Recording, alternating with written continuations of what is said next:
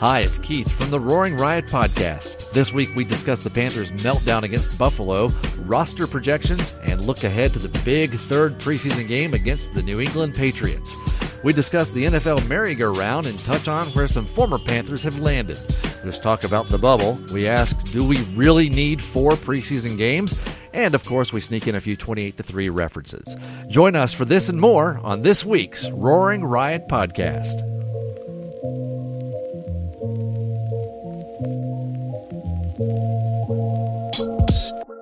Welcome to this week's episode of the Carolina Line with Al Wallace and Kevin Donnelly. I'm Stormy Bonantoni, and this is the show that helps raise your football IQ and helps you sound cool to your coworkers. I think that's the one we're sticking with money. for the time being, guys. Put it in ink. We're done. It's so true. It all makes sense.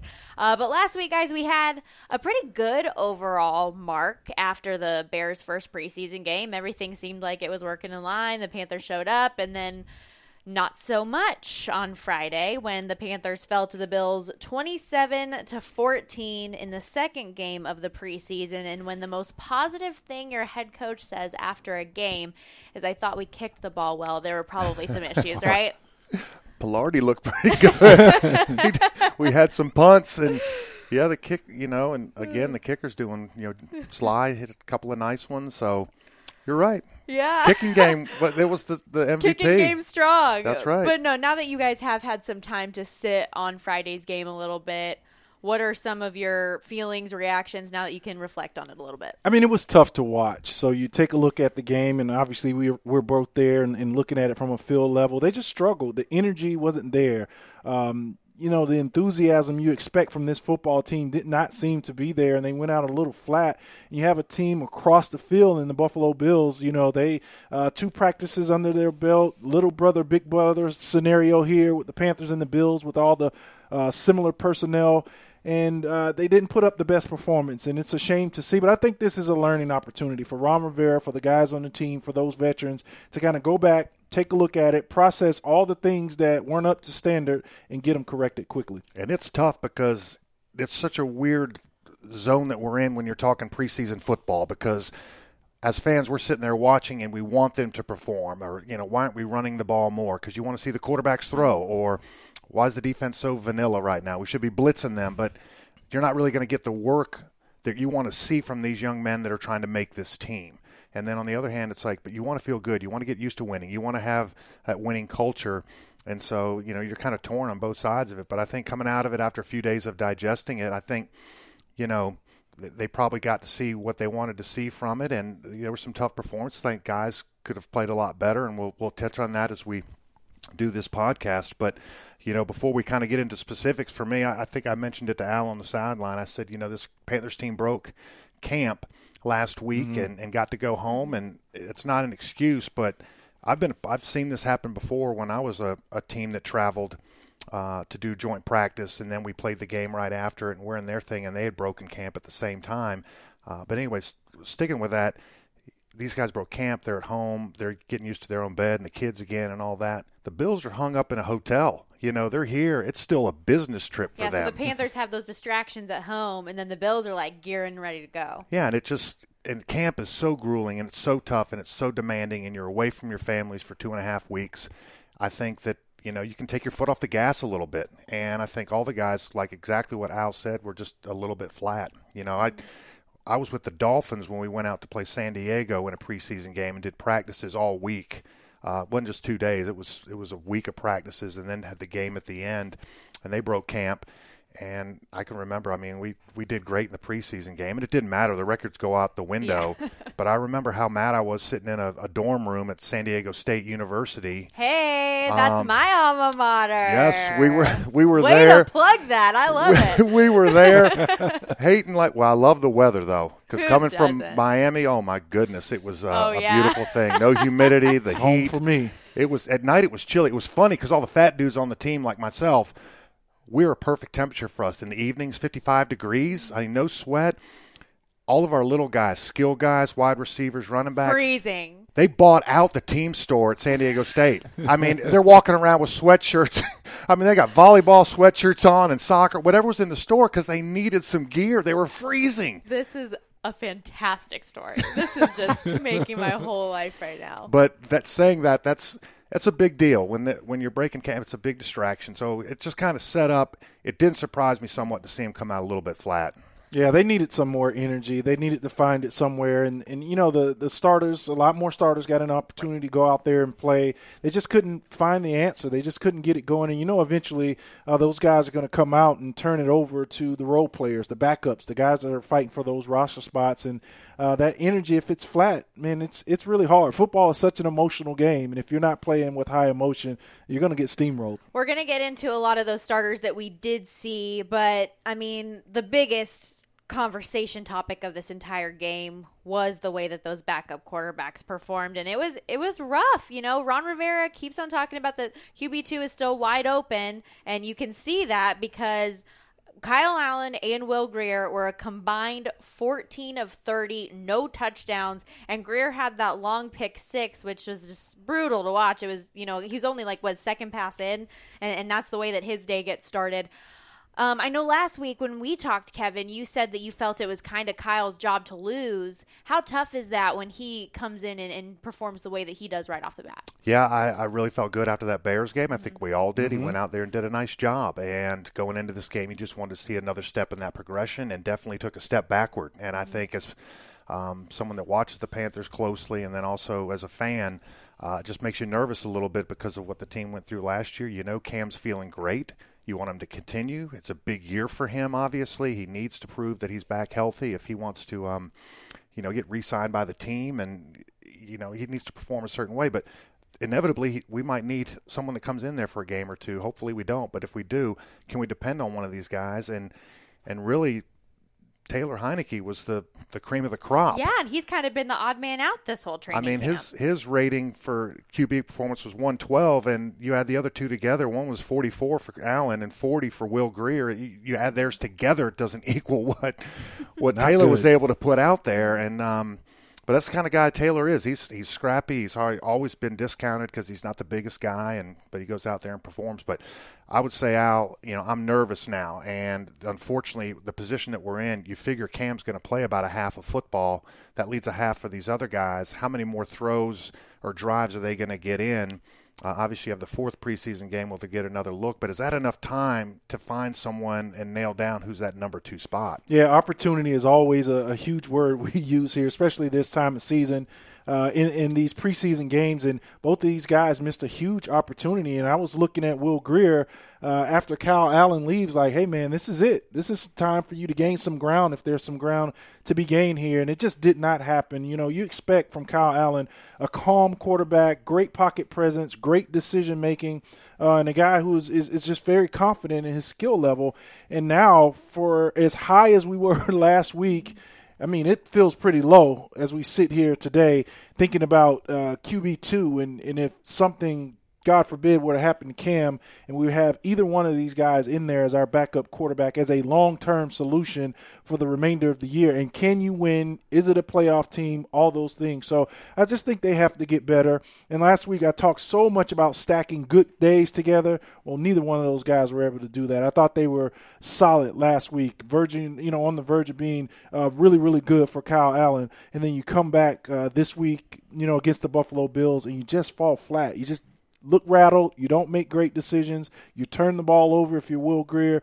Not only turn it over, but a pick 6. That's you double down on big bad things happening. So those guys will get better. Again, a learning opportunity, a learning tool. They'll get those guys ironed out. But I will be happy to see QB1 out there this week against the New England Patriots to see what he can do in this offense behind that revamped offensive line. That's interesting, though, that you say that they'll get this ironed out. Do you mean that we'll stick it out with these young guys and see what they can do? Obviously, you invest a lot with Grier as a draft pick. You liked what you saw from Kyle Allen throughout. And I will say that both of them have had good practices since. They have bounced back on the practice field. But does that also mean that you start examining the veteran pool that could be out there, whether it be, is that a consideration at this point as we head into week 3 of the preseason? I think you do. I think if you're Marty Hurney and Matt Allen and those guys over there in the front office, the scouting department, your eyes are always on the waiver wire. You don't know how training camp is going to shake out what veteran guys are going to be released if they're a good fit for this system. It's going to be pretty tough bringing them in at the final hour, trying to get them oiled up in this Norv Turner offense.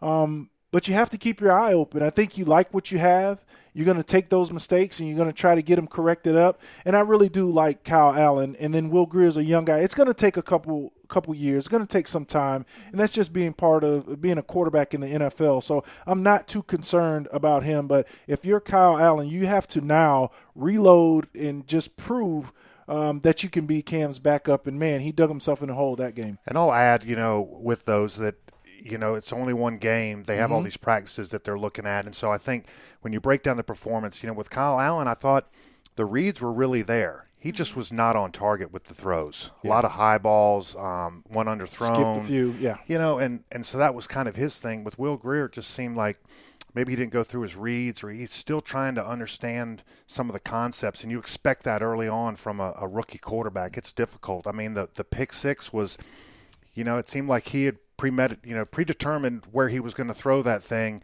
Didn't really look at the flat coverage there because that moved out to the side exactly where that ball was going, and that resulted in the pick six, whereas he had looked inside a little bit more at Torrey Smith where he was cutting to the inside because the flat defender was going so wide. It would have been a completion probably if he throws a good ball there. And, for me, those are things that can be fine-tuned. I know they're both competitors, and they have a good skill set. It's now about, though, reinstilling that confidence in those players that are around him. And I say this to kind of close out the quarterback situation. I guess what probably Al and I and a bunch of fans are really hyped for was the fact that, okay, these are backups that are competing for this, but, man, now look at the weapons they get to throw to this week. Right. The previous week it's Terry Godwin and, the other list of receivers that are trying to earn spots on this team. And then suddenly you got Curtis Samuel, DJ Moore, Hogan, Torrey Smith, and the first guys, the offensive line is out there. The starters are protecting you also. Well, and it doesn't help your quarterbacks when your wide receivers weren't, having their flashes that we're accustomed to see either. And Kevin, we have to throw this out there because at the end of the show last week, I asked you both, who was somebody that you wanted or were excited to see have a breakout performance, that you needed to see a breakout day. And yours was Curtis Samuel. You've been so hyped up on seeing him on the field. What was your heart feeling when you saw that first Kyle Allen ball go Curtis Samuel's way and it was underthrown and it didn't get there, and you were ready for the moment? I think Curtis was ready for the moment, and then it didn't happen. It was there. Nice protection. I saw the arm movement go, and I'm thinking, this is it. It's open space. He can grab this ball. He might have some room to run. I really wanted the deep ball. That's all I've seen in the highlights on Twitter and all these different things, or when I'm there at practice, I'm seeing him going deep and beating folks, and just wanted to see him get the ball a couple of times so he could show what he could do, and it just didn't happen, and it was just a boop, boop, boop, boop. The ball lands short. Does, and he, Curtis did, have a couple of catches in the game, and, but just didn't have the opportunity. And really, that just goes to show the big drop-off with Cam and what he is and what he brings to this team and his backup quarterbacks. I mean, Cam Newton is going to get the ball in the right spot, give them room to run afterwards. It's such a clean operation. So, I can say with that is I know for sure we're getting a Cam Curtis connection this week. I'm going to speak it into existence. Yes. It's going to happen. And it would be great to see it against the Patriots. I'm sure they want to see it too. It's not just you. They want it as well. But hey, the running backs, though, actually were a pretty bright spot on that offense. And it was so great to see Jordan Scarlett out there after not being able to watch him perform in the first preseason game, dealing with that sore back. What did you guys like out of him? I just like his confidence. I mean, he goes out there, obviously been a little dinged up during the preseason here, getting his first opportunities to go in there at running back. And obviously there's a logjam there with guys kind of vying for the backup to Christian McCaffrey. And you have Cameron Artis-Payne and Reggie Bonifant. You have a lot of guys there, Elijah Holyfield. So he comes out and he catches the ball. He runs it really hard, breaking tackles, and is really dynamic. And you start to see the things. I really think this offense is built for a Christian McCaffrey type running back that can do multiple things and it's not one-dimensional, and you have that in Jordan Scarlett. So it's really neat to see these guys compete, but I also know what time of year it is. It's 2 weeks left. Those final cuts are coming, and somebody's going to miss out. But Jordan Scarlett was able to go out there and really etch his name in that list for backup to Christian McCaffrey. And it was a good showing. The week before, not a strong running game against the Bears. No. This week, over 100 yards rushing, nearly averaged 5 yards a carry between all the backs, and all of them had great showings with their averages. I mean, Cameron Artis-Payne averaged 4.5 per carry, Bonifant 5 per carry, and Scarlett 4.4 per carry. I mean, he got 8 carries for 35 yards. I like what he brings to it. He is strong. He is fast. He's compact. He's able to keep moving those legs and push the pile forward. Had a nice catch out of the backfield, got a good pass downfield, shows his good hands, and I can't wait to see him get a lot of reps this week. I think, you want to play Cam and Christian a bunch, but, I think Jordan might be – let's get a deeper look at him when we go play the Patriots this week, because let's see if he can continue that growth. That was his first preseason game ever, Well, yeah, and I think that they're going to want to, right, after not getting the opportunity to see him against the Bears. And I like that you guys are touching on all of those players with it's Bonifant, Cameron Artis-Payne, even Holyfield. Like, all of these players coming together are creating a really good battle and core for that backup running back position right now. Yeah, they're solid. They all bring a little, something different to the game. Holyfield, obviously, you stand next to the guy, he's built for the job, tough, physical, more of an inside runner, but does have the skill set on the outside. And then I think the other 3 guys really have hands and are really good out in space. I think the thing that's going to separate for me, especially with the young guys, is protection. Got to protect Cam. We talk about the offensive line all the time. I really haven't paid attention to that part of their game. How are they doing with blitz pickups and blocking in the passing game when they're not called to be out on a route? So that's very important, and a lot of young running backs really struggle with protection because they're going to have guys like myself, 270-pound defensive ends. If you're called to back on the backside of a protection to block, I mean, what are you going to do? Are you going to chop his legs out? Are you going to stand up and take one in the nose? I mean, it's going to be difficult. You want to see that courage. Do you remember any instances in somebody specifically that you liked picking on? Yeah, Deshaun Foster and Stephen Davis every day in practice. What? My own teammates. I loved it. Brutal. Because they couldn't chop block me in practice. Oh, I got you. So they hated it, So they would threaten me a couple times that, hey, man, you cannot keep bull rushing us. You outweigh us 100 pounds. So we just, it's fun. But in the game, you really know those guys. I'm not going to take you, nose to nose. You have to find a way. We had this big orange kind of studded ball. I mean, the ball must have weighed 75, 100 pounds that Coach Sal Sincere used to roll, and you have to practice getting your hands down, protecting your lower body, your legs from those chop blocks. And it's kind of a drill I still see happening today, because when you're one-on-one with the guy that's smaller than you, he's outmatched. He knows it, and he's going to kind of pull you in. The closer you get, he's going to drop below the knees, cut you out.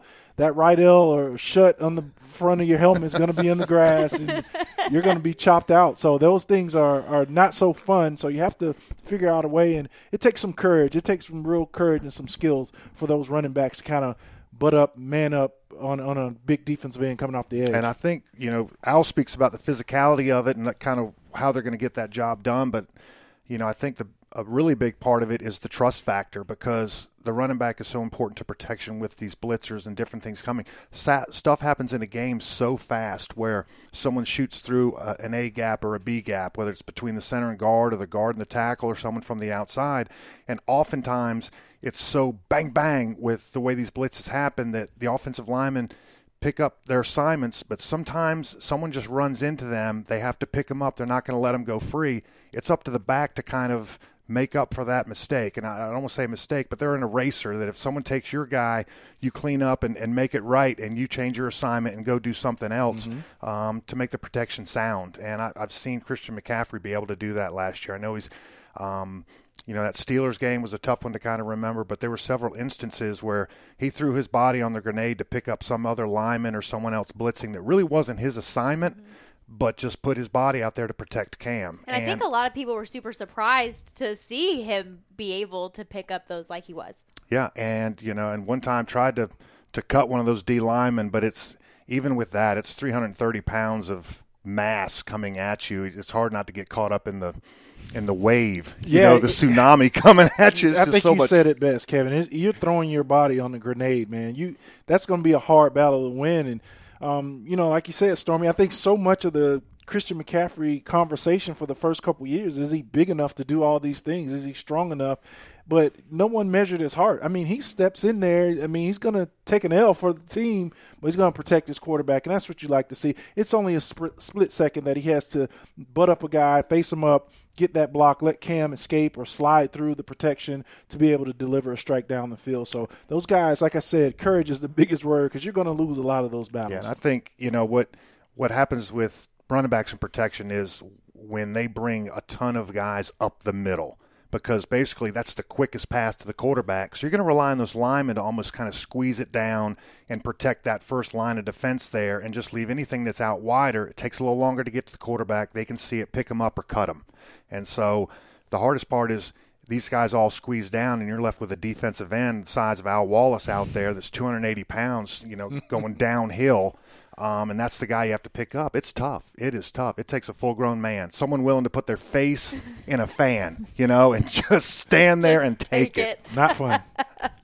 Well, that's why I didn't sign up for female football. But no, while we're talking about protection, though, we might as well move into the offensive line group and the way that you feel they navigated the defense coming after them and the way that they protected. I think in general, though, the starters looked pretty solid. We saw Matt Paradis in his first start out there. Greg Van Roten's been Mr. Consistent so far. What'd you think? Yeah, I think overall I'd give him a positive grade.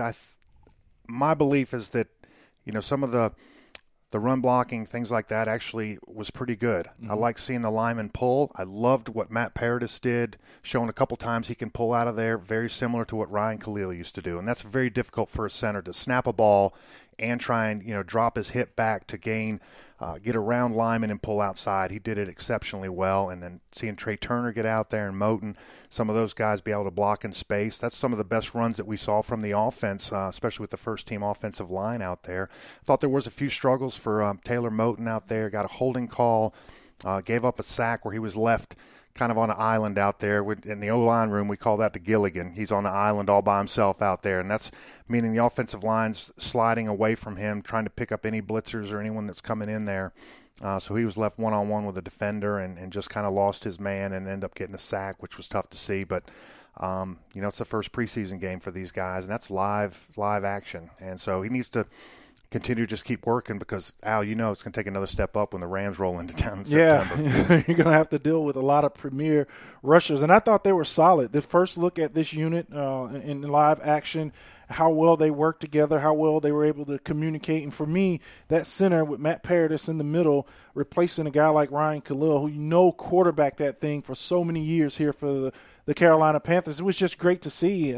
My biggest concern, I guess the position I'm always watching is left tackle over there with Williams and trying to, Darrell Williams, making sure that, for me, is he athletic enough to play that position, because you're going to get the premier pass rushers, the best guys, the best athletes are going to be coming from the quarterback's blind side, and he's just a big bruiser. Playing right tackle, most of those guys are your bigger, more physical, heavy guys for right-handed teams who like to run right side. And to see him over there, he did a great job. He was going up against Jerry Hughes, who's a veteran pass rusher, outside linebacker over there for the Buffalo Bills. And he threw a lot of stuff at him. And Darrell Williams was able to sit in there, anchor down with that big lower body that he has on a bull rush. And also, be great with his hands and his feet and keep his body between the defender and the quarterback on some of those other pass rush moves. So I thought they were solid. I thought they did a great job. And I feel like they were better versus the run than the pass, but they weren't leaky against the pass. They're going to iron that out, and a lot of that has to do with communication and different protection calls. And don't you think, on a side note, that the Bills' defense is going to be tough this year? I felt like Sean McDermott there, and they got Hughes, the pass rusher, and Lawson had another couple of really good plays. He's got some talent on that side, and he's a defensive-minded coach, and you just really feel like he's going to have that unit up and playing pretty well. Wouldn't surprise me if they're one of the better defenses in the league this year. Statistically, I think there were maybe 2 overall in the league total defense, so they're a good unit. The secondary only gave up 180 passing yards a game. I mean, it's a very stout defense, very good secondary with Micah Hyde back there, and White at the corner. This is a very good unit. They can get after you. So it's a good showing, very good test early on in the preseason. Yeah, especially those first and second team players. Oh, yeah. The first half was a little bit tough. I know somebody that we always kind of want to talk about, though, is Greg Little. He was that draft pick, and the question marks surrounding him Where do you think that he stands after that Bills game? I think he's right where he needs to be. Really watched him closely, and Dennis Daly, the 2 draft picks. To me, I mean, obviously the first round pick is going to be on the team, or the early second round, I should say, with Greg Little. Whoa. No, but with Daly being a 6th round pick, that's kind of iffy. Does he make a roster or not? But at this point, I've seen enough of what he can do pass blocking and running wise that he needs to be on this roster. And sometimes you take a few risks with some younger guys on there. You could get injuries. We've seen it before, and they'll be forced into action a little sooner than you expect. But I think it's a risk you have to take because, you're always trying to develop that next set of linemen, and their skill set's just too good not to keep Dennis Daly on this roster. And just watching those two, it's just another step along in their progression. I'm seeing their technique get a little bit better. They're getting a little more comfortable. I think that, with Greg Little, it's just such a like Al said, that's the position that everybody's going to watch. And it's real easy to nitpick because he's out on an island out there a lot of times against the defensive end. And so I don't want people to really go out and think this guy's not developing as quick as he should. I think he's right where he needs to be. And you give him a couple more weeks of preseason. And let me tell you, the Panthers they're getting their reps out of those 2 kids. Yeah. I mean, between the Bears and the Bills, they may have the most reps of anybody that's going to be counted on as a backup or even a starter on this team through these first 2 games. They've played a bunch, and that's what they need. They need to make these mistakes. They need to have some technical errors that they can go back on film, get with the O-line coach, and make it better for the next time. How long did it take for you in your career to feel like you got it? To feel like you were up there at NFL game speed and that you had it and you were ready to go? I was a 3rd round pick, so being that type of pick, that means usually there's something you're lacking. If you're a 1st round talent, you're probably expected to be in there pretty quickly. For me, it took until my 2nd year, and that's just the growth that I had, and that's why I was so outspoken for Galden, going into 2nd year. That's when I began to flourish. It wasn't during training camp, but it was just that next step in the process where you just kept getting better and better because things kept slowing down for you. And that's how it happened for me, and finally got to get in some games and get in there for guys that were injured, things like that, and my confidence just soared. And I think with these 2 players, Darrell Williams has shown me enough that, yes, he can be the left tackle. And what they struggled with last year was protection on that left side. They had, Chris Clark, and then also Marshall Newhouse. Those were our 2 tackles, guys that basically from the street that they got out there. A lot of things that Norv Turner did, he was limited protection-wise because he always wanted to provide them help. At least with Darrell Williams, if there's still a slow go with him recovering from the knee injury or there's a particular rusher one week, they can give him extra help. But now this feels like you can open up the offense more because you're not keying your protection in to always make sure that left side is covered for Cam Newton's protection. You mentioned the Darrell Williams injury. I wonder also about Matt Paradis recovering from his broken leg. Obviously, it's been a while now, and he's full to form. He's ready to go. But what kind of a challenge is that, or do you feel like you might lose a step a little bit, especially being at that center anchored down position? Well, yeah, I can give you firsthand knowledge of that. We had similar breaks. I broke my ankle in a preseason in 1999. Just bad. Just broken fibula, have a plate and some screws in there. Ooh. And I think more than being ready physically, I think I may have rehabbed and been ready December. Felt good. You're running, you're moving around on it. It's going to be sore. It's going to get some, take some time to get used to. But that preseason, it was all mental. I need a couple guys to kind of roll on it, fall, get in a couple pile-ups just to make sure that thing was stable. It wasn't going to re-break and things like that. So I think with Paradis, especially being at center in the middle of that offensive line where all the trash is happening around you, it's that confidence mentally that you can hold up and that you're fine. I'm not worried about him at all. I watched him play. He's a pro. He's a veteran. And that ankle is not going to slow him down. It's not going to feel like it used to feel. But we suffer injuries every single day. Fingers pop out and, sore elbows, sore wrists. Things happen during the course of training camp. So I think he's going to be good. It's part of it. I don't want to envision fingers popping out. Oh, yeah. Stormy's face right now. Stormy's face is hysterical. Sign up for it. No, okay, so I have never broken a bone, never had any, not even a toe. So I can't, when I see some of these injuries, I don't know how you guys deal with it and then go back out on the field mid-game. People break their hand and then they get a club on and they're out later in the game. It blows my mind. And Al, you could probably attest to this, right? when you're going through the season, your hands and wrists hurt constantly. Yes. It's just kind of the nature of it because you're hitting guys, things get caught, they get caught in pads, face masks, all these different things. So they're always sore. Even if they're not broken or dislocated or whatever, they're just sore. And sure enough, you got to do some event, you got to meet somebody, or you're glad handing it, some fan fest or whatever it is. And these fans want to come up and prove that they're a man, and they give you the death grip. Yeah. I'm trying to go in for Broken the gentle, hand. good, full handshake. And they'll even grip it early, and grab the fingers and squeeze it real hard because I'm a tough guy, and it'll break I'm you big down. and strong too. Yeah. Oh man, I'm walking away from it like that guy just almost got a tear out of me. My hands are killing me right now, and he's got to grab it like he's. Yeah, you're talking offense and defensive linemen. So, one of our biggest tools is our hands. They want to get their hands on us. We want to use long arms and leverage and hands to keep those big bodies off of our smaller bodies. So you can only imagine how many times you jam fingers and pop them out, run on the sidelines. RV is popping them back in, buddy taping them together, and you're back out there before you miss a snap. So this kind of part of it, and the pain threshold is just incredible. In the mentality of a football player, you just don't want to miss reps. You don't want to miss those opportunities that we have. So you kind of live with it, man. You're talking about once you get out of training camp, everything's just beat to death by the time the season starts. I got one for you. We were about midway through the season. I was playing with the Houston Oilers. We were going against the Cleveland Browns, and I go pulling around, and I go to hit Michael Dean Perry. And as soon as I hit him, I had a good block. But, man, my hands were in a good position, but the way it got contorted, my right thumb got dislocated and broke. And I knew something was wrong with it. When you have that kind of injury, it's painful, it's hurting.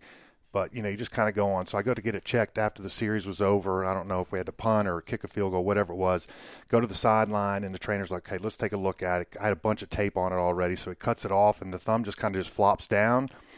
He's like, oh, okay, let's just tape that thing back up there. You okay? You go back in the game? We'll just put a little more plastic on there. And I ended up getting surgery on it when the season was over. But then I just went to a cast where they basically put this big piece of fiberglass almost that was over my thumb. It kind of hinged at the wrist there, and it was just a big heavy cast that I had to wear the whole rest of the year. And that's what I was talking about. You just live with it. You just have to play with it because it's not enough to keep you out of a game. You just tape it up and go. Yeah, I sacked Michael Vick once, and I get up and my finger's on fire. It's just it's like a match is inside of my glove. So I'm like, cool. You run back to the sideline, everything's okay. But on the way back, I'm not a sweaty palms person, but my left hand is wet. It's just soaked. So I'm trying to figure out why. Am I nervous? Am I that excited that I sacked Michael Vick? So I go and, I'm telling Ryan Vermillion, hey, I think I popped one of my fingers out. RV's been around for a while. Yeah, for a while. I want you to help me pop it back in. So as soon as he gets the Velcro strip off the glove and we peel it back just one fraction of an inch, it's completely red. So I'm like, okay, something's wrong. So take the whole glove off. He gets one of the water bottles. He starts to spray all the blood off, and we get to the tip of my finger, and it's a scar right there, and it's the shiniest white bone sticking out of there. So he's basically like, okay, you're done. We're going to get you back in, get you stitched up. And I think it's maybe 5 minutes to halftime. Absolutely not. So they kind of just bandage it up and tape these two fingers together. You go back out there, and I think they put a couple stitches in at halftime. No big deal. You get back out there and play. But those aren't tough guy moments. That's just you want to compete. You know how hard you work to get to this point. A little bone, a little blood, that's not going to kill you. One more. Can I just say, though, yeah. I've never felt worse about the fact of how much I complained about a hangnail earlier today. Straight up, today, I was talking to my dad, and I was like, man, I bit my nail down too low, and it really, really hurts. I got this bad hangnail. You guys are over here bones popping out. The struggle's real with the hangnail, though. I get that. I get it. But one time we were playing Buffalo. I was with the Houston Oilers, and we were down a bunch of defensive linemen. So they're like, they call me over. Donnelly, we need you on field goal block. You're 6'6", whatever. You got to get in there. Just be the middle guy, pushing up the middle, do whatever you can. I'm like, all right, I got nothing to lose. I'm not on this team, as a field goal rusher. Who knows, man? I might get lucky, get one of these things. It could be my moment. Oh, man, I fired off the ball really hard. There's massive humanity behind me because it was back in the day where you could push guys, too. So there was another lineman behind me pushing me. So it's 600 pounds of force on this guy. We're getting back. Obviously, he kicks the field goal. They didn't block it, didn't have a chance. But I didn't understand the repercussion of being one of those first guys in there, because then there's 10 bodies that land on me. And I land on my thumb wrong, so it's just the very top part of my thumb just went to the side. So it dislocated the very top part. The worst injury in pain-wise I've ever had. I'm looking at my thumbs right now Your and nail, just how awful that would be if it was over there. I broke the lower part of my thumb that I told you about. I've had an ACL. I've had other knee surgeries and problems, things like that in my career, neck injury. I thought I was going to die. And I'm telling people, get off the pile. I go running off. I'm holding my thumb. I felt like a little kid that just got hurt at the playground or something. Boo-boo. But, man, that trainer popped it back in. It was just instant relief. And that was one of the funnier moments, because I really thought I was going to make a difference out there, Al. I really did. But, man, that's a tough job, and there's a lot of people. I loved the sound effects, too. Like, can we get that closer to the – just popped it. Popped it right in. Well, let's move on and talk to the defensive side of the ball. Their depth on the defensive side, I feel like, continues to just be a little bit of an issue. This was our first time, though, seeing the majority of those defensive starters, minus Luke Kuechly and Shaq Thompson. But from what you did see from the starters out there, and then from the depth after that. Yeah, Gerald McCoy is a beast. He's playing opposite of KK Short, who is still penetrating and causing havoc. And then Big Poe in the middle. I'm telling you, he didn't move an inch the entire game. I mean, he holds the center, he eats doubles, and he's going to allow guys like Luke Kuechly and Shaq Thompson to run freely. Now, Smith and Jermaine Carter Jr. were in there, and they got picked on a little bit. You saw Cole Beasley kind of have a day, and we saw that a lot before, with some nickel backs. Captain Munlin was at nickel at some point where they're going to run those option routes and kind of, put them on that island that Kevin talked about with some of those offensive tackles. But I thought they were really stout up front. Those two guys are going to give offensive linemen headaches because they're so strong, they're so physical. And in this defense, this hybrid 3-4, they're not, calling for them to get wide base and play flat along the line. They still want them to penetrate. Matter of fact, I charted a lot of the plays they were in. I think they only played 18 snaps. A lot of the times they were lining up in 3 techniques, but they were slanting strong or weak depending on the call of the defense or the coverage behind them. So it was encouraging to see, to know that they're not going to be sitting ducks in there, especially that front where guys can just tee off and expecting them to hold up double teams and letting the linebackers run. So it's going to be solid. Trey Boston in there at safety made some plays. Jackson is just incredible. You saw his ability to break out of a cover 3, put his foot in the ground, and make a play on Shady McCoy out in the flat. So this guy is good, and he's going to be exceptional alongside Bradbury. But the first look at those first guys was solid for me. It was really good. I know they gave up some yards. It was a really long drive that resulted, the opening drive, in 3 points, a field goal there. But when you add Luke Kuechly in there and let him quarterback that thing, it's going to be a different look. So it's very encouraging. I think early in the season, they're going to have to lean heavily on that unit to really stop, especially if we're talking about that Rams offense. They're going to have to stop those guys. And Luke Kuechly, his understanding and dissecting of game plans and what the opponent wants to do is going to come in very handy. What I think with Shaq, too, he can cover that slot position a lot better with his speed than what Carter and Smith can do right now. They're still growing as linebackers out there. And, part of probably this vanilla game plan that Rivera talked about was, let's put them in some situations. Let's test them out. Let's see what they can do and doing some of those things. And there was times, a lot of times, really, up the middle that there's easy passes that kept the chains moving. Because there wasn't anything dazzling that Josh Allen did out there with, amazing throws or unleashing the deep ball 70 yards downfield. The pressure was getting there way too fast if he held the ball at all.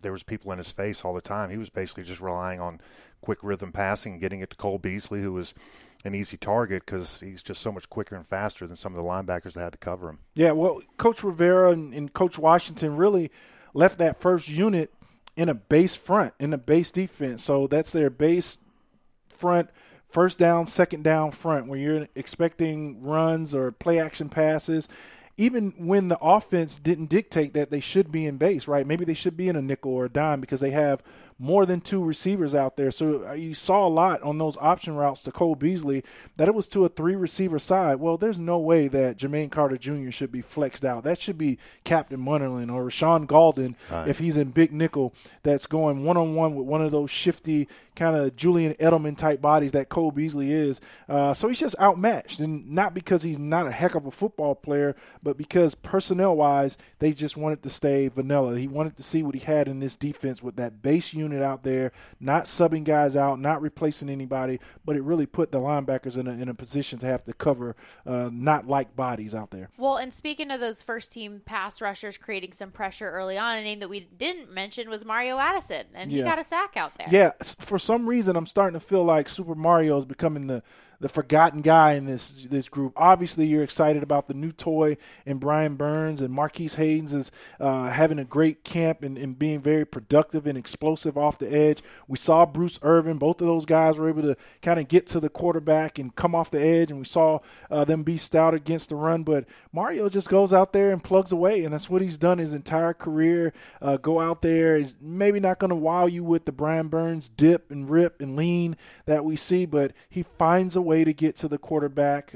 We saw him drop off the line of scrimmage in that 3-4 defense in that first series, and he has to cover Shady McCoy out in the flat. Thank God it was a bad pass, because if I'm a betting man, I think Shady's going to put him on skates and run by him, and that's not an indictment on Mario. Oh, I know. I was right beside. It's still Shady McCoy. No, we were standing right next to each other when that play happened, and we looked at each other like, kind of glad he didn't catch it. But, win for the home team. But at the same time, I wish he would have caught it. And then, you know, just to see what he could do. That is a big body trying to cover some space on a guy like Shady.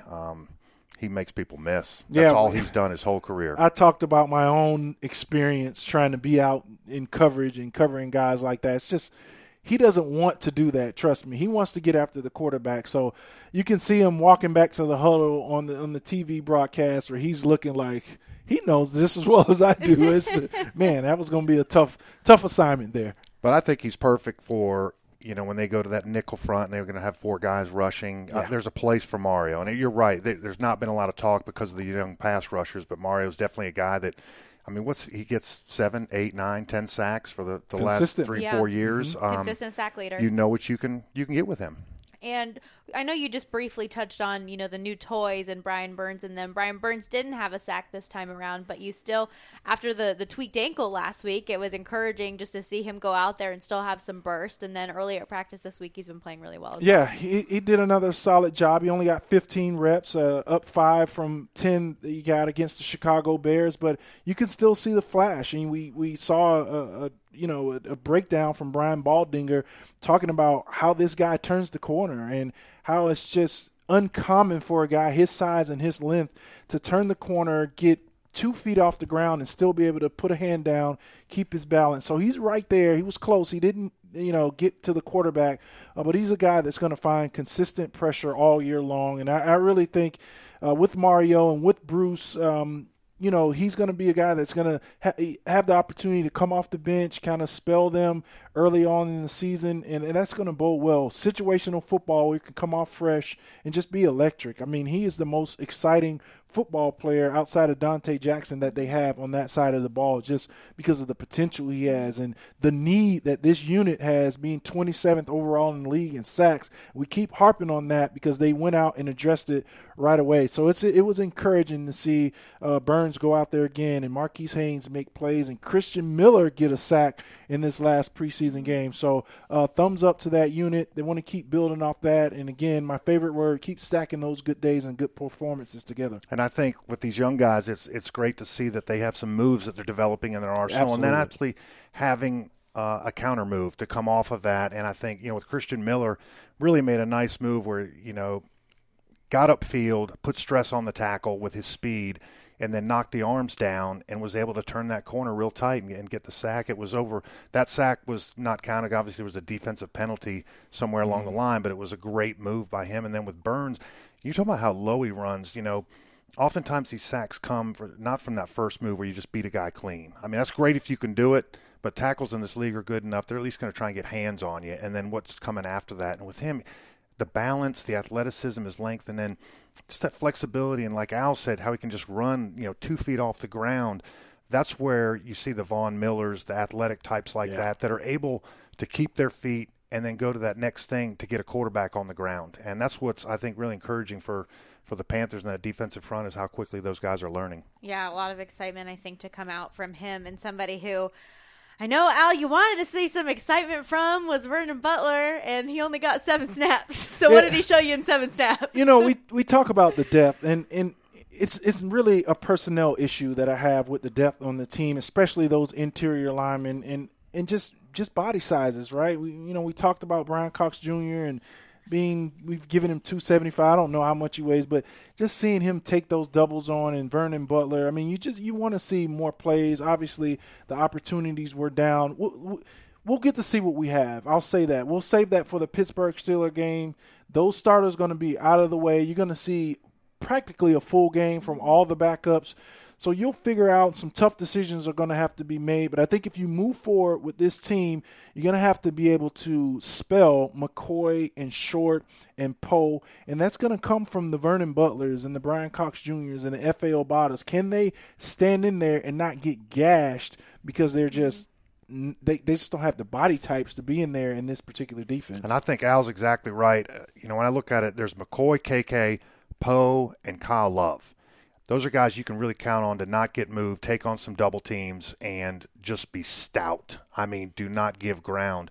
Everyone else, I know double teams are hard, but you got to battle it or at least keep the guys from getting off to the next level. And I saw too many of the backup guys getting pushed around or thrown out of their gaps because they're, like you said, body types are just, trying to fit a round peg in a square hole. They're going to you got to toughen up a little bit or find ways to be able to put them in the game where it's not going to be a liability for you, because with a 3-4 front, or even when they go to a nickel package where it's, they're going 4 down linemen, and you don't have, say, KK and Short, you got some other guys in there. I know I can count on Poe.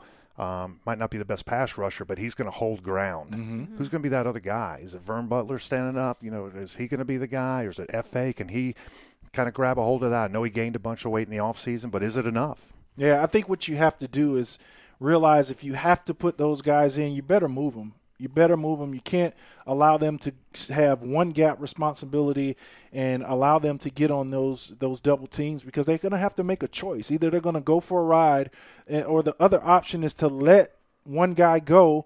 Then you're creating problems for your linebackers, because he's the offensive lineman is going to climb to the second level. He's going to capture your linebacker.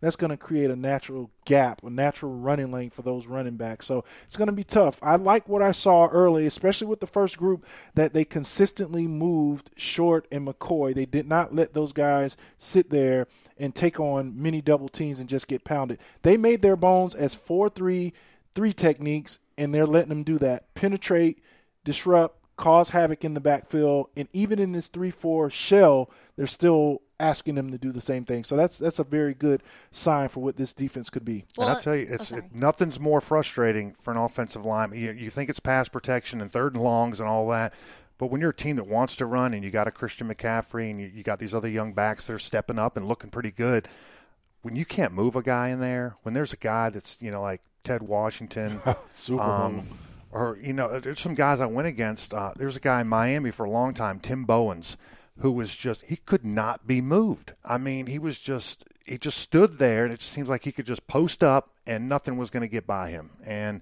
those things just make it so frustrating, especially on the interior where you're talking about that if you can't get movement there, it blows up running plays from the get-go. Well, and I will say, just similar to what we said on the offensive side, the defense did come out with a lot of good bursts, a lot of good energy at practice immediately following that game. So they realized they were a little lackadaisical out there, the second and third teams. They wanted to set the tone and didn't, but have been having that show up at practice. Saw James Bradbury get 2 picks on Sunday. Luke Kuechly, I think, had one Monday. So definitely bright to see them come back out with a little bit of fire in practice. Their first time in the bubble Monday as well. So that's kind of a cool experience for those guys, right? Yeah, it's new. It's something they haven't had here. And with the weather, it's hot out there in Charlotte right now. So just to get in there and experience that, knowing they're going to be protected later on in the season if it was raining or if we get some bad weather with the snow. But you heard from McCoy after that game, like, it's just not good enough. And I think the expectation was that way from all those guys, specifically on that unit. So one thing that happens, and Kevin can talk about it, is as bad as we kind of maybe felt about their performance, they have to sit in those chairs the next day. That film, that eye in the sky does not lie. That red dot is going to be on you when you're getting washed out of there. Your performance isn't up to standard. You're going to get exposed, and that is a bitter pill to swallow with all your teammates around when you're getting crushed in there. Not good. What is the worst situation in a room, whether it's after a preseason game, after a regular season game, whatever it is, and you're getting called out, that you've ever had? Because I know it's got to come to mind pretty quickly, right? Yeah, I had one after a regular season game. I've been playing well. I had a good season going for me. I was with the Houston Oilers. We were playing the San Francisco 49ers, and I had an old teammate of mine from North Carolina lined up against me, Roy Barker. And he was a solid NFL player, but not my guy I went to college with. Man, he threw a little head shake on me when all he's been doing is bull rushing and ripping and all this stuff. I got beat clean. I mean, it was clean as a whistle. Sacks Warren Moon. And I'm sitting there, and it was probably 2/3 of the game done. And so we're sitting in film, and all I'm thinking about is when we get to that play. I mean, just the clock ticking down, you just ticking know down, it's ticking coming, down. It's coming. And yeah, of course, I got yelled at. My technique was terrible, and so many different things. And I think that's the worst part about it in film. After a game, you immediately, at least for offensive linemen, okay, I played 72 plays. There's 3 plays in there you do not want to see. Yeah. Because you can't play a perfect game. I had guys that are in the Hall of Fame that I played next to tell me, look, I've never played a perfect game. It never happens. And you try and get over that, but it stays with you. My wife knows it stays with me. It'd been a couple of days until I got the pads on again Wednesday when I could start flushing it away and moving on to the next thing. It can be tough out. Yeah, you can't sleep that night. You know it's coming, especially in a loss. Like in a win, everything's kind of glazed over, right? You're going to probably laugh at the mistakes and learn from them and move on. But if it's a loss and a bad loss, I mean, the coaches are going to harp on it. They're going to just drill you about it. And I remember playing up in Seattle and playing against Walter Jones, just an all-pro, Hall of Fame left tackle. And they run a draw, and I'm backing up Rucker and Peppers and trying to generate some pass rush. So I'm in my track stance. I'm digging in. I'm going to get to the quarterback. I'm going to give him this fastball. I'm going to give him everything he has, right? So he sets like he always does. And I feel like I don't remember anything after that, right? So he sucks me upfield, and then he has this bear of a hand, slaps me in the back. I probably go tumbling 5 yards, and they run a draw for a touchdown. And I'm thinking to myself, that's not going to look good on film. So it's a long run back to the sidelines after that, and I can see Foxy just steaming and Sal shaking his head, and I have to go on the red phone and talk to Mike Turkovic up in the box. So I knew what was coming, and Coach Fox, the head coach, gets the red dot and puts it on my back in the defensive meeting that next day and said, this is not winning. This is not a winning rep. And that's embarrassing. That was a tough one for me. That's the worst is – usually coach. You're breaking it down usually as your position group. So you're usually just getting beat down by your position coach. So offensive line coach would get after me, D-line coach. But there's times where the team just doesn't play well as a whole. Yeah. And then suddenly it's like, hey, we're going to have a team meeting, and we're going to go through this film together. And you're like, oh, no, because this is everybody. 53 guys. And you're just hoping, like, don't let that laser pointer land on me. Well, in that instance, that's not even you getting reamed for something. That's like the equivalent of your mom or dad coming to you like, I'm not mad. I'm just disappointed. Yeah, that hurts. That's what that feels like in my mind. The whole team gets to see it, too. It's not just your position where it's, you guys can feel what the guy's going through, and you've been in that situation, and you kind of understand it. Mm-hmm. It's wide receivers are like, well, I know why I didn't get the ball now. I mean, that O-lineman sucked. Yeah. He was not doing his job. No. All the coaches, But then, we'd see some drops. Hey, I'm battling my butt off over here. Why don't I get the laser trying to protect Jake Delhomme, and I see a drop downfield. I'm like, let's go. Come on. Make it good for them. Make a catch, man. Well, we're running low on time. We got a couple more things I want to make sure we get to. Like, of course, previewing the Patriots game. We've touched on it a bunch throughout the show, but we are finally going to see Cam Newton take the field. We're going to see the big names, Cam Newton, Greg Olsen, Christian McCaffrey, Luke Kuechly, all these names that we've been waiting so patiently, maybe not so patiently, in the rafters to see. Now the question is, what are they going to do, and how long do we get to see them for? I'm hoping for at least a half, especially offensively. Okay. The defense, a lot of starters out there last week, obviously, minus Luke and Shaq, but those guys did get some work together, so I expect them to play a while against the Patriots. But offensively, the quarterback hasn't played yet in a live game. And, in less than 3 weeks, we're going against the Rams. I mean, they're coming to town. They got a full arsenal. We're going to have to keep up with them with scoring points. Cam's got to be out there and getting the flow with that first group and, getting in sync with the center, taking live snaps from Matt Paradis. Hasn't done that yet. And that's the tandem you're working with, opening day. Paradis to Cam Newton, how those snaps go. How does the communication go? So I think it's imperative that they not only play a significant amount, at least a half, but it's productive, and you see them getting better as that half moves on, so that when those live bullets start flying in a few weeks, you feel really good at where the offense is. They just have not had a lot of time, and I understand it. You're keeping Cam protected a little bit under his situation, what he went through last year. It's well documented, but you got to see some live reps, that whole team together, and just see if they can put something together, a nice few drives, and leave you feeling like, okay, this team is a step closer to being where it needs to be week one.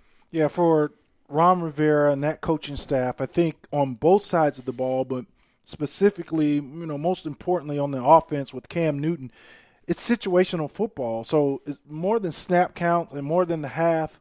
I think what they will want to see is that offense get put in certain situations, where it's short yardage situation, red zone situations, a 2-minute drive. How are they going to execute in those different situations? If Ron is happy with that going in at halftime, there's no need for them to come out. But you always want to see how your team responds after the half, and that's been kind of an Achilles heel of this Panthers offense, football team really, under Ron Rivera. How do they respond out of the locker room at halftime? So it's going to be important. For me, I just want to see Cam grip it and rip it, man. Just let him launch it. Let's just get it over with early. Play action pass, throw it to Curtis Samuel down the field. Let's see what he has. The velocity on the ball. Samuel finally, let him run an 8, like he said 9. Samuel. Notice it was Samuel. just go. Just let him go. We've seen it all training camp, and we want to see it in a live game. You need some Samuel, too. It's not just me. I need some Samuel. This is the dress rehearsal, and against the New England Patriots, and this is the only opportunity we're going to see what this team could be before they face the Rams at home in Bank of America Stadium. So I'm excited to see Cam get some short throws, get that confidence back. He talked about the mental growth that he has to go through to get over the injury. So it would be good for him. Couple dumps to those electric wide receivers and let them go. Let's see CMC. Let's just work this offense and see what we have. Get them out of there. Get ready for the Rams. Anything specific you really want to see against the Patriots offense? We know they can be so potent, and they're going to be testing things as well. It's always going to be pass rush. If you're going to be able to impact a New England Patriot game, it's going to be moving Tom Brady off of his spot, throwing off that timing. So much of their offense is short routes, timing routes. If you can make him hitch a little bit and go to a second and third read, I mean, obviously he's the GOAT, right? He's the best to ever do it. You're going to be able to slow him down a little bit. So be physical with the guys on the outside, disrupt that timing of that offense, and just really get after him. And we'll get an opportunity to see that with Irvin and Mario, and get Burns in there and give him a shot at it. So getting after Tom Brady, kind of throwing the rhythm of that offense off. Well, that'll certainly be a fun one to watch this week. But let's close this out with our first vocab lesson. Throughout these first shows, we've kind of been throwing the vocabulary in throughout the course of the show, but thought it would be good to make it its own little deal, its own little segment. I want to get the definition, example, use it in a sentence of twist and turn. Yeah, that's right in my wheelhouse, right? Twist and turn and stunt. Yeah, Sorry. those stunts, those line stunts, when, you can have a 4-man rush or you bring 5 during the blitz, and those guys are usually just straight rushing man on man. But if you get a twist and a turn, which are line stunts, then you get the exchange of lanes of pass rush gaps by the defensive line. So a twist, for example, is that 3 technique. That defensive tackle is going to shoot up the field, try to take both the offensive guard and the offensive tackle to his side with him, and allow the defensive end to loop underneath them and kind of shoot up the A-gap. And it kind of, you have to understand what their protection is going to be. Are they zoning this thing off, or are they man protecting it? And that's going to, impact how they block you or how they pass that stunt off. And a turn is the opposite. So we can go out there and line up. I can line up with Chris Jenkins, and he can see something in protection, and he can go twist. He's telling me that I'm going to shoot up the field, I'm going to eat up 2 blockers, and I'm going to allow you to fold underneath and get the sack. And we saw that week 1 with Brian Burns, really with a natural twist. They fell into a twist. And I know I talked to Sam Mills III about how good these guys could be pre-game before the Bills game, and he said no one taught them to do that. They kind of fell into it, but he has now told those defensive tackles, hey, get up the field. The defensive ends, if you see them and y'all are on the same level, keep going. They're going to fold underneath you.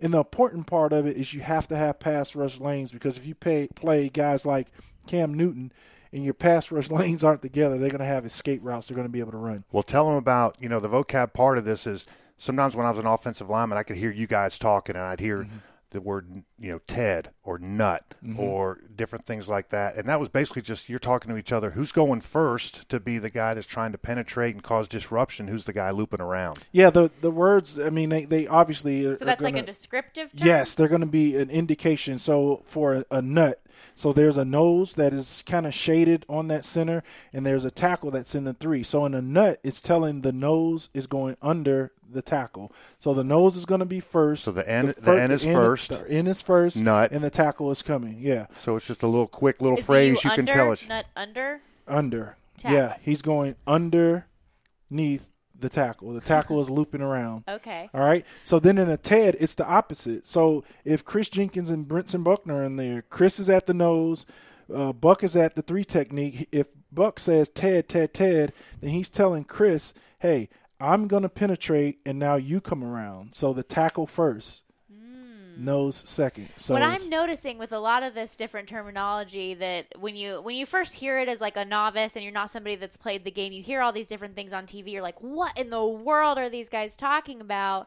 And you just kind of go with it because they move so fast that they move on to the next thing. But when you really break it down, they are acronyms, or they are like when you look at the Mike, Sam, and Will, it's strong, middle, and weak. Yeah, like they all are explained in a very reasonable and understanding way if you can take the time to break it down. So when you watch this preseason game against the Patriots, turn your volume up, and you'll hear the center calling out the Mike linebacker if it's on offense, and you can listen in. Sometimes you will hear those defensive linemen calling out line stunts. So, I mean, it could be anything, and we'll change it up from time to time. So an ET is the same thing as a turn. The end's going first. A TE is the same as a twist. The tackle's going first. And those things change depending on who you're playing, and just to mix it up so, you can't get those stigmas stolen. Offensive linemen, we always used to be aware of, like we'd call it an ISO. I don't know what the D-line would call it, but we always kind of said, be aware of the ISO, because they could even involve a third man where the tackle and the nose guard both pinch one direction violently and try and disrupt, and then a defensive end will go all the way around those 2 guys. And it takes a little longer to set up, so it might be a 3rd and long situation where you're going to run something like that. But that takes it to another level where you're just not ready for it. And these things are effective because offensive linemen, what you're trying to do is you're one-on-one pass blocking. Suddenly you have these stunts and turns where guys are twisting. That means you got to work with the guy beside you and pass that off. So the guy that's penetrating really hard, you got to keep him flat enough that you can pass him to the guy beside you. He can take it over and give him enough support there, and you don't, screw yourself by staying too long when that guy's looping around that you can't get back on him and shore up the protection. And this is interesting because in the game with the Bills, there was a couple of stunts where the offensive lineman for the Panthers did get in some trouble. And it's difficult when it's run really, really well. One of the worst sacks I ever gave up, I'm playing for the Oilers, we're in Cleveland, and I'm blocking Clay Matthews Sr., the dad, and he's a fantastic pass rusher. I was doing really well. And then one time he's coming up field, and he kind of paused for a minute. I'm like, oh, this is going to be an easy rep for me. It just didn't click right away that he was setting me up. He was pausing before he was actually going to loop around. So he kind of came up field like he's rushing on me. So he played it so well, like an actor. He's like, oh, I'm coming on you, so I'm getting lined up. out of nowhere, Michael Dean Perry hits me so hard in the ear hole. Like, I didn't know what hit me. I'm on the ground. I'm almost blacked out. Clay wraps around there, gets the sack, and the worst part about it was that sack helped him become the all-time leader in sacks for the Cleveland Browns. Ouch. So I'm in the huddle hearing this freaking announcement over the loudspeaker in Municipal Stadium in Cleveland. Hey, let's hear it for Clay Matthews Sr., all-time leading sacker with that sack. And I was just, there's nothing I could do. I had a great game, too. One play, ruined it. Went home on the plane ride. My boys on the offensive line, because we end up winning that game, so then it's all fun. Everyone's having fun. Then you're okay. It's fine. Everything turned out okay. But, man, all my boys were ragging me on the way home. It was tough. And here's the worst part. I'll end it with this.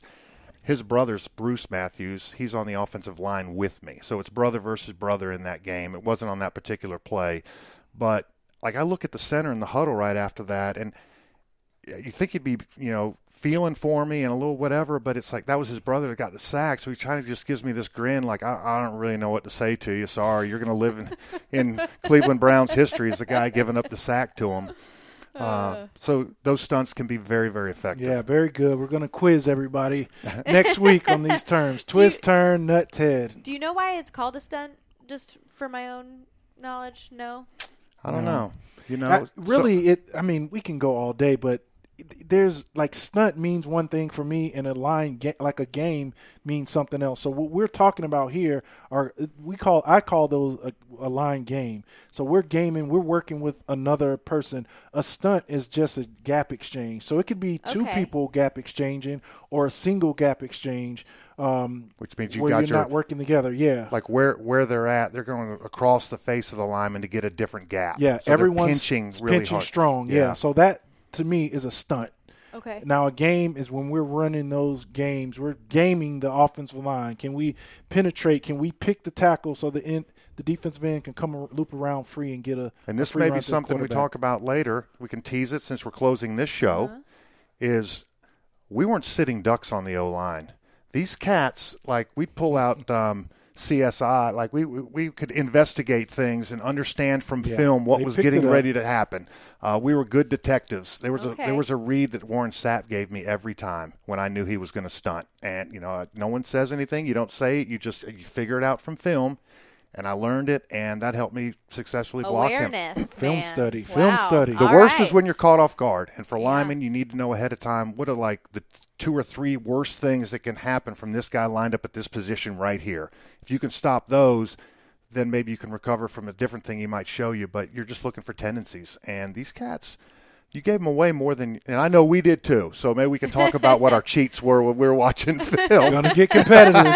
It's going to get competitive. No, this was super entertaining as well as informative. You guys are the bomb. Thank you for sharing that and getting me learnt up a little bit.